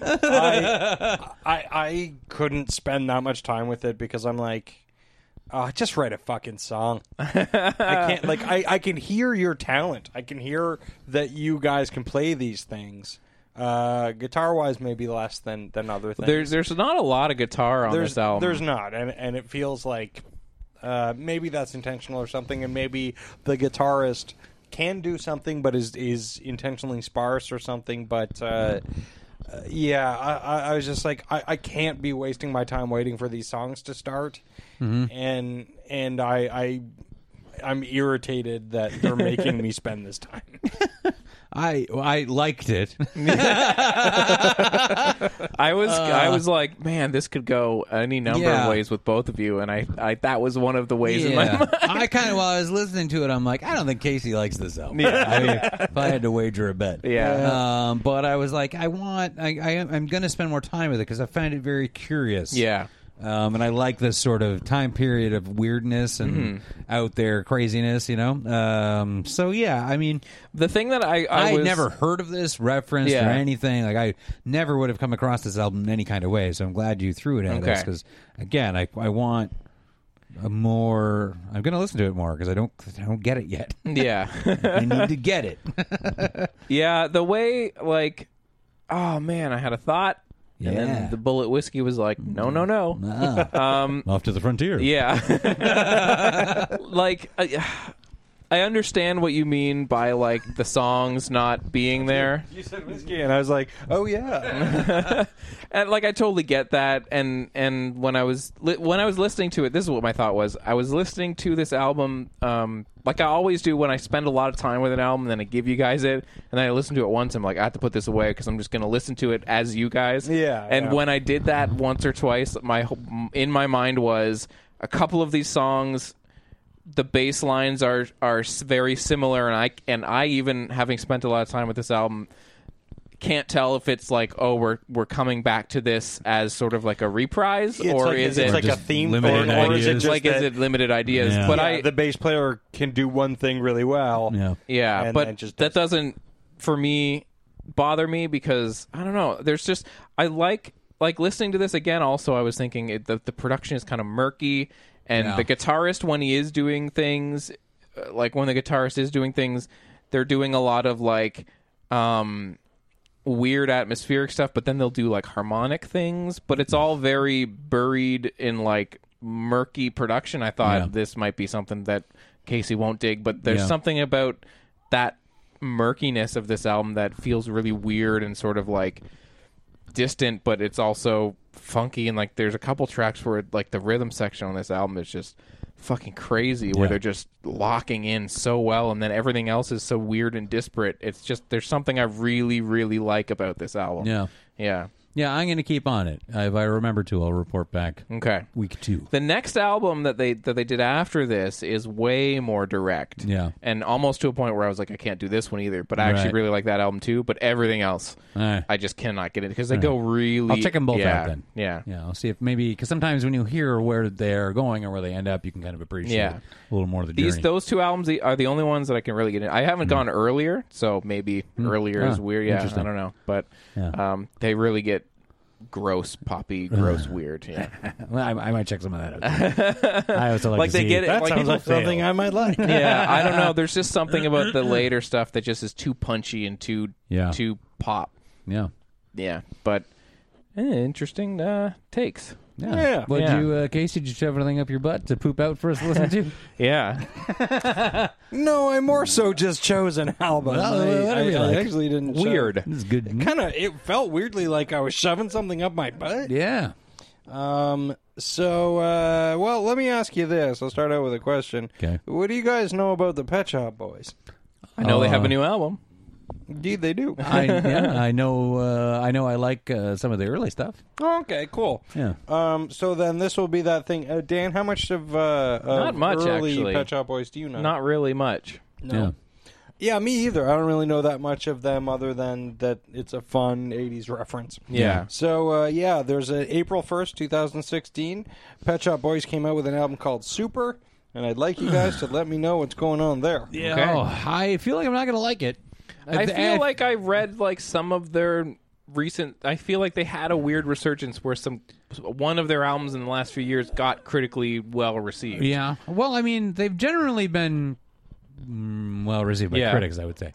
But I feel like I like the stuff that's pretty much straightforward, kind of moody pop shit from the from the 80s, West End Girls, that kind of shit. Like I really can dig on those. Are some fucking good jams. Okay. There was a turn though. Right at the beginning of the 90s, where they kind of got their second wave of their career, where things got much more just straight up kind of dance-oriented. Not even dance. There was a very unique sort of sound, like Go West. Remember that, too? Yeah, I remember that. It was like, it felt really kind of different and whatever. I don't know. And that's where they lost me. And I'm like, and I haven't liked anything since. Mm-hmm. Yeah. So... Well, hey, check it out. And I just want to rub it in a little bit. If it does really suck, that I was kind of going between this and Charles Bradley has a new album out, too. Oh. Yeah, so it's I was, did you hear stuff. that cover he did of Changes? No. Black Sabbath Changes? No. Dude. Is that fucking amazing? It's amazing. And he does it like a kind of old R&B type of deal? Yeah. Fuck off. Dude, it's fucking... But if you didn't know Changes, you'd be like, oh, well, this is just some fucking... Obviously, this is just a fucking Motown R&B song. Yeah. Totally and if you do know Changes, the original, you kind of go like, this is kind of a gross song, but I like it. Oh, yeah. I used to work in this bar, and I had Changes on a mixtape. It was a mixtape. Yeah, what was that bar? Front 242? What's it called? Because they even at this time having a tape deck in a bar was a little like, tape deck, huh? It was one of my first bartending gigs, and I would put mixtapes on because they had the worst music taste there, and Changes was on one of them, and it would be playing, and people were like, oh man, this song, fuck this song. But it's on a tape. You can't skip it, so it just plays, and then about cut to 60 seconds later, and everyone just like sadly looking into their beer. Me too. Oh, I am going through Changes. Son of a bitch. Yeah, everyone likes this song. Yeah. Well, all right. Pet Shop Boys. Pet Shop guys. Check it out. The old PSBs. Yeah. Pet Shop 50-year-olds. Yeah. Okay.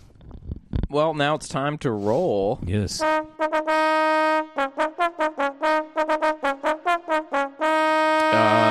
This week, we are going to circle back on something that came out last week. Somebody on Twitter was like, hey, why didn't you pick this movie? And now we're saying, hey, here we go. You're doing it now. Richard Linklater came out with a new movie. Richard Linklater got to us on Twitter and was like, hey, why aren't you doing this movie? Yeah, why are you doing my movie? Yeah. Spiritual successor to Dazed and Confused. Everybody wants some. His take on the 80s college experience. Those of you who haven't seen Dazed and Confused, I don't know what the fuck's going on with you. I've seen that movie so many times on, like, back when I had TV, and they would play it like on the on the channels where you could just play movies and it wouldn't have to be censored or whatever, and it would always be one of those movies where you just, I'm watching this now. Yeah. Yep. Even if you show up halfway through of Dazed and Confused, you're like, I'll watch the rest of this then. Yeah. I haven't seen it in so long, and I miss it. Yeah. I love that fucking movie. I actually have been meaning to check back in on that movie as well.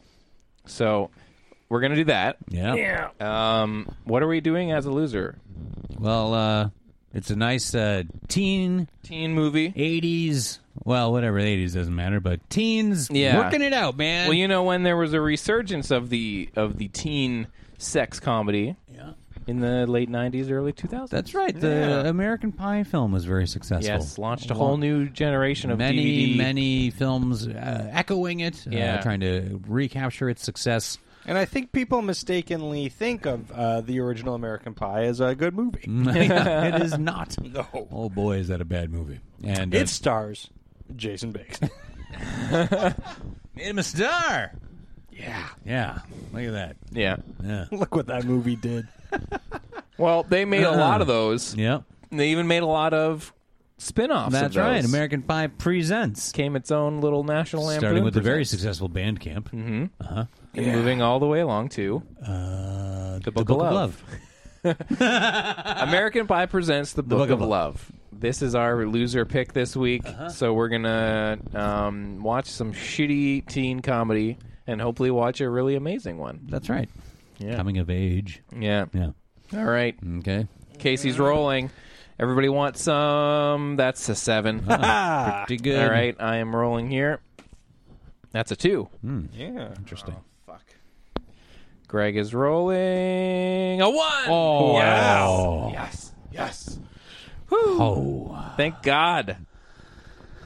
All right. Casey and I are going to go see Everybody Wants Some. Yeah. Greg would want to see this movie. Yeah. Greg wants some of this movie, but he has to watch American The Pie. Book of Love.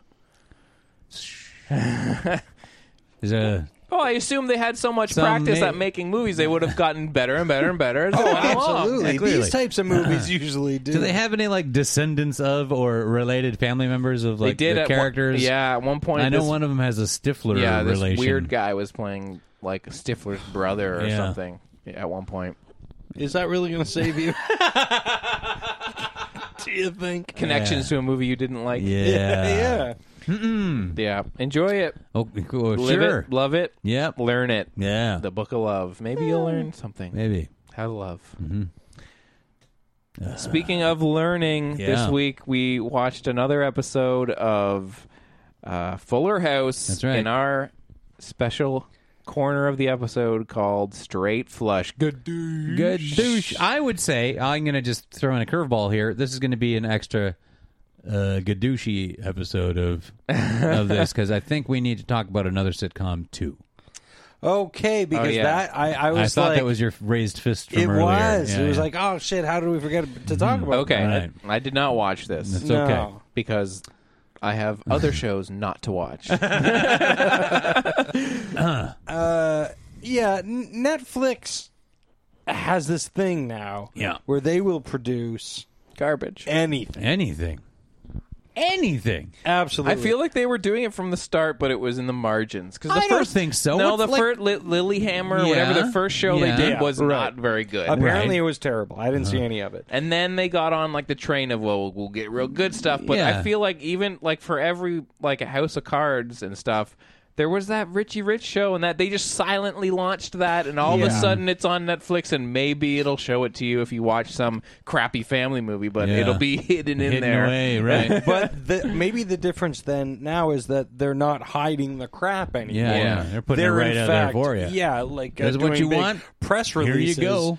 And having trailers for Well, now they do that spotlight thing at the top. So we will get to that sitcom in a second. Let's focus on Fuller House first. Okay, Fuller House sucks. Anyway, back to the sitcom. Hold on. You know what? I had to watch this fucking episode twice because you assholes were talking about it. Okay, before we get into the episode, what is going on with this weird ad campaign on Netflix with John Stamos? I haven't seen this. Do you guys know what I'm talking about? It was, I think it was less an ad campaign and more a April Fool's joke. I think that was the whole thing, because it was only on April 1st that they did that. Where there's 3 things. There's 3 things. Yeah. Oh, the only thing I know about was the categories on Netflix. All changed to John Stamos related. Yeah, we're John Stamos related. Right. Then and also not in any way funny. No, not at all. So, your Netflix, I imagine many of you noticed your Netflix categories were comedies that John Stamos enjoys, or blah, blah, blah, whatever John Stamos new releases. Movies you watched, even though John Stamos wasn't in them. Right. And then there's this leaked, in quotations, footage of John Stamos flipping out at the Netflix office. It's a really horrible staged John Stamos meltdown. Yeah. Boy, is it horrible. I'm sure, because John Stamos is, I find him affable. I think he's likable in some way. Sure. I just don't think he's talented in any way. Well, yeah. Well, he's fine as a later Beach Boy. I've always thought that he was never too young to die. Okay, he was great in that. That's his finest hour. Yeah. Stargrove. He had a theme song. Yeah. Stargrove. Lance. Flying like you never flown. But then there's a third thing, and I didn't bother watching because I'm like, I'm not playing your game. Where Netflix put out some kind of like apology to Stamos thing. Who cares? To keep the bug. Everyone's in on the fun, man. Oh my God, Fuller House fever is caught. Is that what's going on? Is this a runaway Netflix success? Listen, here's the thing that I will tell you. It is. Yes. My sister's kids. My sister has 5 kids. Yeah. Count them 5. I won't. I'll just take your word for it. Her kids. Unless you bring them into this room. Hey, you don't know me. I'm from Dan's. I'm here to count your kids. It shouldn't take long. Apparently, there's only 5. Yeah, I'll be here for an hour or 2. All 5 of my sister's kids are obsessed with the original Full House now. Okay. They have watched hundreds of episodes of it. They are working their way through it. They love it, and I think it is because of the new one. Do they also love the new one? New one? I think they watched the new one just but I think they are more into the old one. Sure, but I believe they probably had some exposure to the new one. I don't know how old are these The kids? old one is, I don't even know how to, I feel terrible like calling this in any kind of positive light, but the old one's better. Yeah, it's still one of the worst sitcoms I've ever seen in my entire life. Yeah, but it's better than this. Yeah, well, yeah, it's like cancer you used to have is better than cancer you have now currently. How old are these kids we're talking? They about? range from. They're not all the same age. They're not all the same age. Have five of them all at once. Yeah.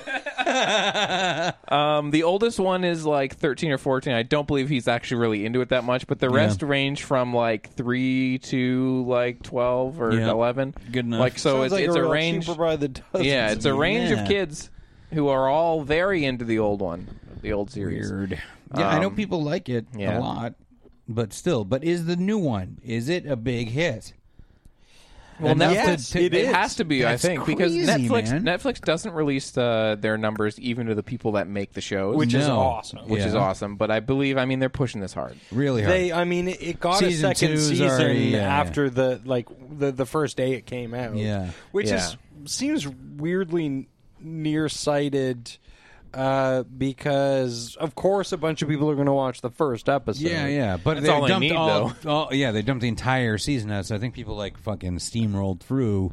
Like we're only doing one a week because we're not. Yeah, because we're not fucking idiots. Crazy. Yeah, but they probably blasted through the 12. Is it 12 episodes? Yeah, they all in like a day or two. Finger blasted all 12 episodes. Easy now.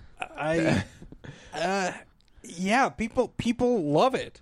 Yeah. Like again, there's people that I went to high school with on my Facebook timeline who are like, LOL Zed. This. That's LOLs. Sorry, LOLs. This show is totally OMG, but Hashtag blessed. Absolutely. Hashtag 9/11. Never forget. Did you go to school with Mean Girls? I went to school with the movie Mean Girls. I also want to mention that April Fool's stunt. I read a really good tweet on April Fool's that was like, "Oh, April Fool's like years ago was oh no, a bucket of water on my door, and now it's like oh no, like 3-tiered, multi-branded, clickbait, content marketing surprised me with some stupid thing about fucking Full House on my Netflix. Yeah, in some kind of bid to get views. Yeah." Yeah, it's gross. Yeah, it's so weird that Netflix is like, listen, it's 2016. We're going all in on John Stamos. Yeah, they've done things. Yeah. They've done things where they've changed the flag. They've done jokes where they've changed those, it's funny categories, but even this is just that's kind of cute, kind of funny. You change it to a funny, very specific thing. But this is just gross. Stamos. I don't like when they do any of that. Sometimes they'll be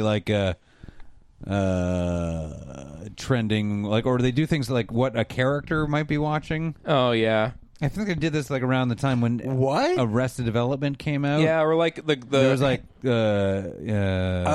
yeah, there was Job's picks and stuff like that. Or something like the Girls, like the show Girls, what would Hannah watch? Yeah, totally. Or, you know what I mean, or whatever. Yeah, and I don't care for that either. No, I hate it when ad execs. Okay, years ago when South Park first came out, this has bothered me for years.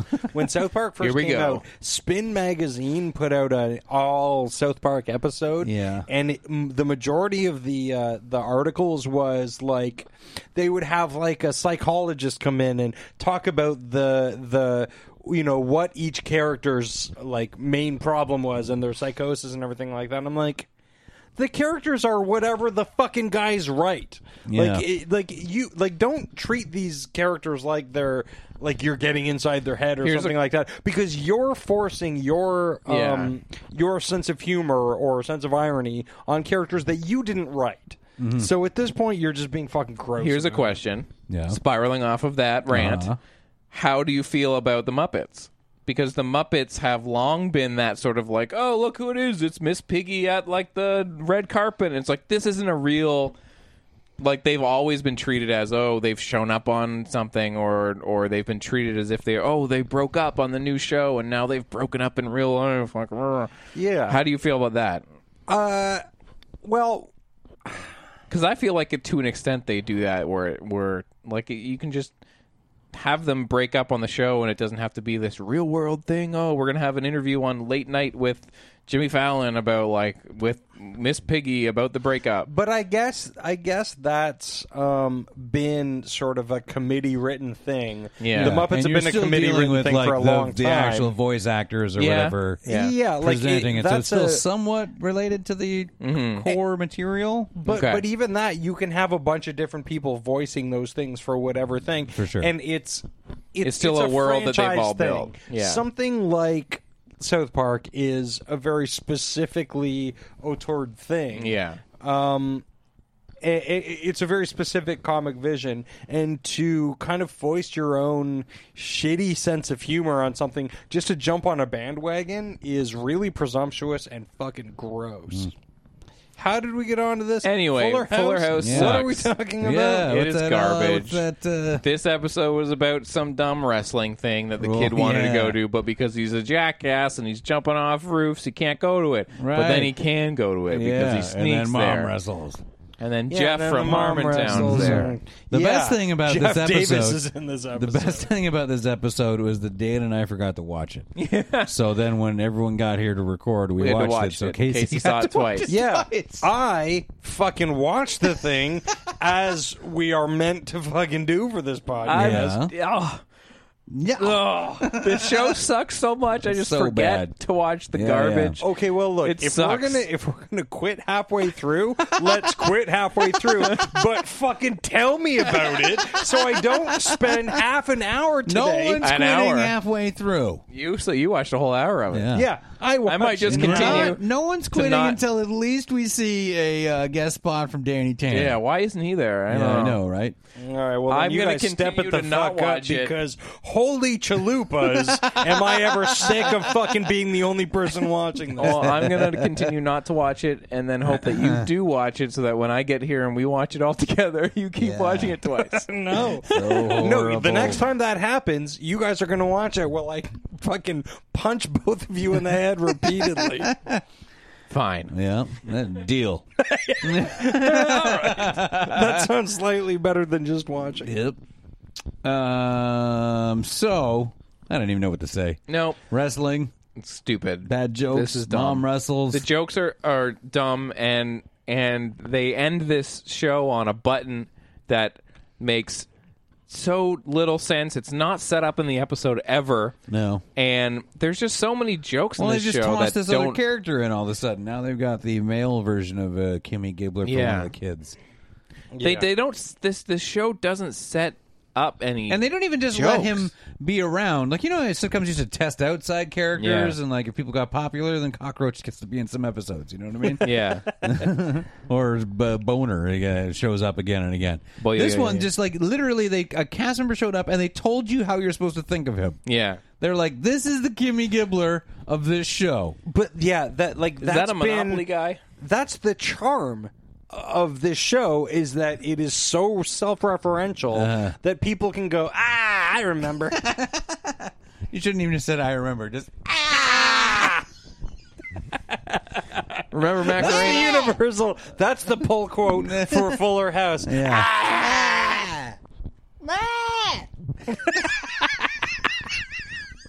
Sweet reference, by the way, to something we didn't even do on the show, but before the show, where we spent 20 minutes going, The listeners love those kind of references. Absolutely. This show, it's just awful. So bad. What's the other dumb show you want to talk about? Oh man. Okay, yeah. I don't even know if here's the preface to this. Yeah. I was on Netflix, and I saw that they were advertising this show. What is the name of this show? It's called The Ranch.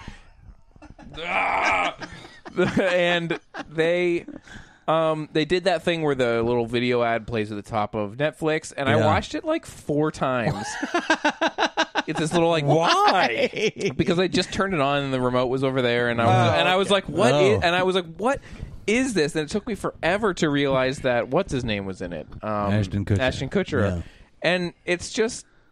I felt like I got enough of it. And then Casey messaged our Facebook thread saying, I watched the whole episode. And Greg was like, on it. I'm going to watch it now, too. I watched and it I thought, specifically. you guys got this one because fuck me, I'm not watching this. I don't like necessarily being the guy who comes in here with all sorts of vitriol and just yells at everything. But I did watch this with the specific purpose of hating it. Yeah. And boy, was I not disappointed. Holy fuck. This is a fucking perfect example of by committee edginess. Yeah, totally. Seems to be a show about brothers trying to steal a drink from a bottle, according to that little video. What? The whole Time out. What? The video ended with like them leaning up against a fence, and one of them's drinking Jack, and the other guy yanks it out, and he drinks some Jack, and they're like, we're friends that drink. That seemed to be the whole gist of it. Oh, no. I don't remember it, but that actually is an accurate description of the overall feeling of the show. And then it showed them like drinking on a porch, being like, there was a porch. Yeah. Yep. Mm-hmm. There's a porch. Yeah. There are 2 of the least talented people from the 70s show, which is an amazing sentence when that was the least talented cast of all time, except for Kurtwood Smith and Deborah Jo Rupp. They're great. And Topher Grace is usually pretty good. Well, he seemed like he had a lot of promise, but it doesn't really amount to much. No, it really hasn't. Yeah. All he does is edit Star Wars now.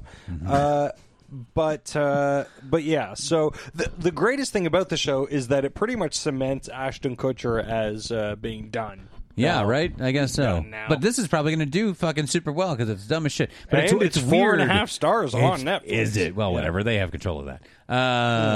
So this isn't that isn't that a prediction of what you'll think though? I think that's what those stars are. Is it? Yeah. Of what I think? I don't know, Casey. Netflix thinks you're a fucking idiot. Yeah, okay, granted, Netflix. But you know what, Netflix? I'm not that kind of fucking idiot. You stupid streaming service. So the show is Ashton Kutcher and Danny Masterson and poor Sam Elliott. What is he doing there? I don't know, but he's all in. Oh, yeah. So you got the Ashton Kutcher is a washed-up football wannabe player. And he's come back home because he's failed and he's going to help out on the ranch. There's other parts to the story, but who gives a fuck? And now so the show starts and it looks like a sitcom, like a cheap, shitty one, but there's like no laughs or anything like that. I'm like, what is this? Are they going to do a no-laugh track sitcom? But then a laugh track eventually comes, but it felt like way too late. But also, it's, I guess it's like a multi-cam sitcom. Yeah. But it also has a feeling, well, because first of all, it throws around F-bombs. Yeah, right? Really? Yeah. I did not think of that when I saw the commercial. And like some, like, close to sex scenes. Yeah. Which I was like, I'm all right. Yeah. But then, that's awkward. You know, it feels like it feels very much like 2.5 Men. It feels like a Chuck Lorre thing if Chuck Lorre was allowed to say fuck. Right. Because it's very awkward. It's very It's very sophomoric. And now is it? I'm sorry. I'm pretty sure the Terminator is somewhere near. For the listener that couldn't hear that because it was off mic, my ringtone went off, and it goes. It's been terrifying, Casey. Yeah, it's terrifying me, and it's Greg's favorite sound. Yeah, I don't know if this show is trying to poke fun at right-wing America, or if it's just right in there with it. It is full on. Al Gore is a piece of shit. That's who this is for. Yeah, well, fuck you, global warming Al Gore, and well, thanks, Obama. Am I right, Obama?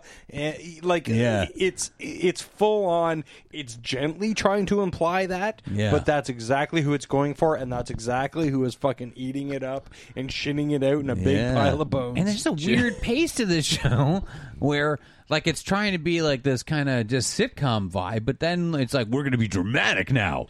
Yeah. And that is some awkward shit. That's the funniest thing about it, because it's like, oh God, Ashton Kutcher's acting again. Which was hilarious in that Steve's job. Remember Steve's job? Steve's job. He had a job at Apple. Remember Steve's job? Steve's job? You hear about Steve's job? He lost it when he died. Too soon. Hashtag blessed. So write in and let us know if you think whiskey's a good idea. Nope. On the show. So yeah. Watching him try to act is a lot like a mule with a spinning wheel. So that's the funniest thing about it. That other guy from the 70s show, I don't even know why anybody points a camera at that guy. He's got nothing going on. He's got that beard. All right, look. That's a camera-worthy beard. You know. Yeah, he does have that beard. I feel like that movie he was in, Puff Puff Pass, did well on DVD. Well, I've certainly heard of that. Right. All right. Easy, Cheech and Chong. What just happened there? I don't know. Dave's not here, man. You love it. Oh, yeah. Here's that one. It's a way of life.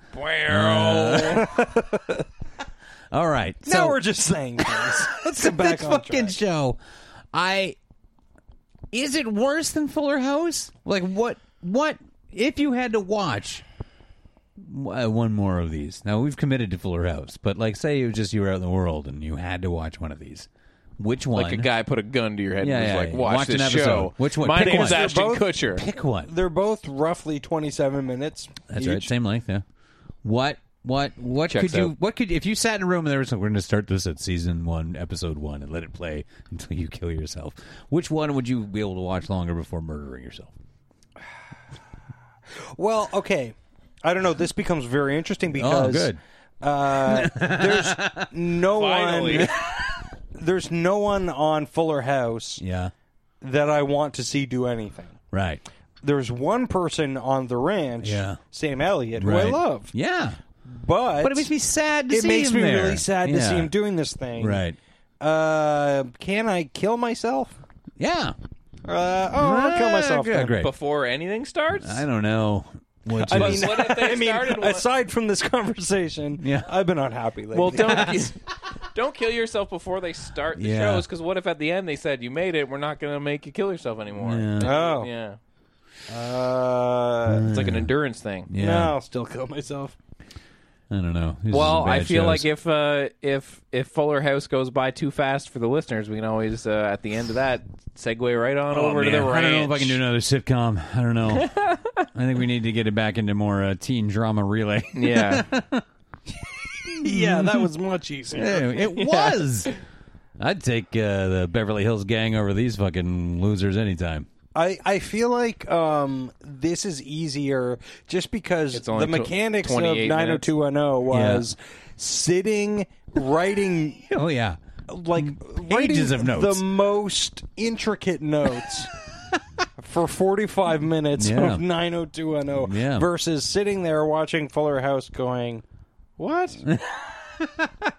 But there was less to there's less to report on here. Although I feel like we were talking for like a half an hour about this. Yeah. Well, there's less to report on at Fuller House. This is true. With 90210, there was so much drama. Happening. Yeah, many moving parts. Yeah. Even the structure of the script for this one, which I've said before with Fuller House, the structure of the script is just, it's so clumsy and lazy. And you had a lot of time to really get in there with the 2 viewings that you want. Yeah, I've seen the shit out of this episode. I'm going to perform it for you now. It's a real bummer. Yeah. Yep, this show sucks. Yeah. It's the worst. I hate it. Yeah. Great. Scene. Well, that is the end of this episode. Before we go, I just got word from both Scotty and Terry, listeners to the show, have posted this on the See You Next Wednesday Facebook. Eric Bowersfeld, who is the voice of Admiral Akbar, has died. Oh. What a bummer. That's all. Yep. That just made me sad. Thanks for bringing us down at the end of the episode. Yeah. That sucks. Yeah. Anyway, want to get some pizza? If you enjoyed the episode, please email us at info@ModernSuperior and let us know. Let us know if you want us to talk about The Ranch or any other television shows in the future. Let us know. Is it back to Melrose Place or is it all the way over to the OC? What do you want to hear us talk about? That could be a real slug. Yeah, but otherwise, if you made it this far, thank you. Yeah, what's up? You like to party? You like to party? You like to listen to people like yell? whiskey? You like whiskey and yelling? Go to modernsuperior.com. Listen to all of our shows there. Follow us at SYNWPC on Twitter and Facebook. And rate and review us on iTunes. Let us know what you think of the show. And as always, we will see you next Wednesday. Goodbye, Internet. Actually, whiskey and yelling is a good name for a podcast. Not bad. I don't think anyone would listen to that podcast. The best thing in the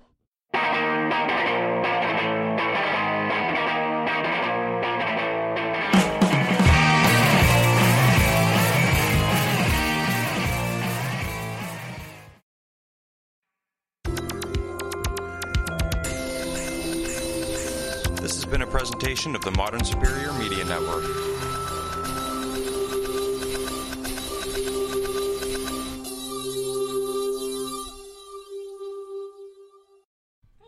Ew, that's good bullet.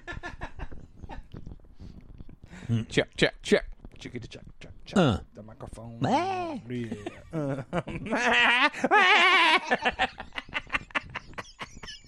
That's hard to do while you're laughing. Kind of goes out like.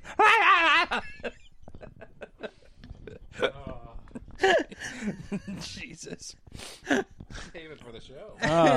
Oh, this is all being recorded, baby. This is going in. bonus episode. Yeah.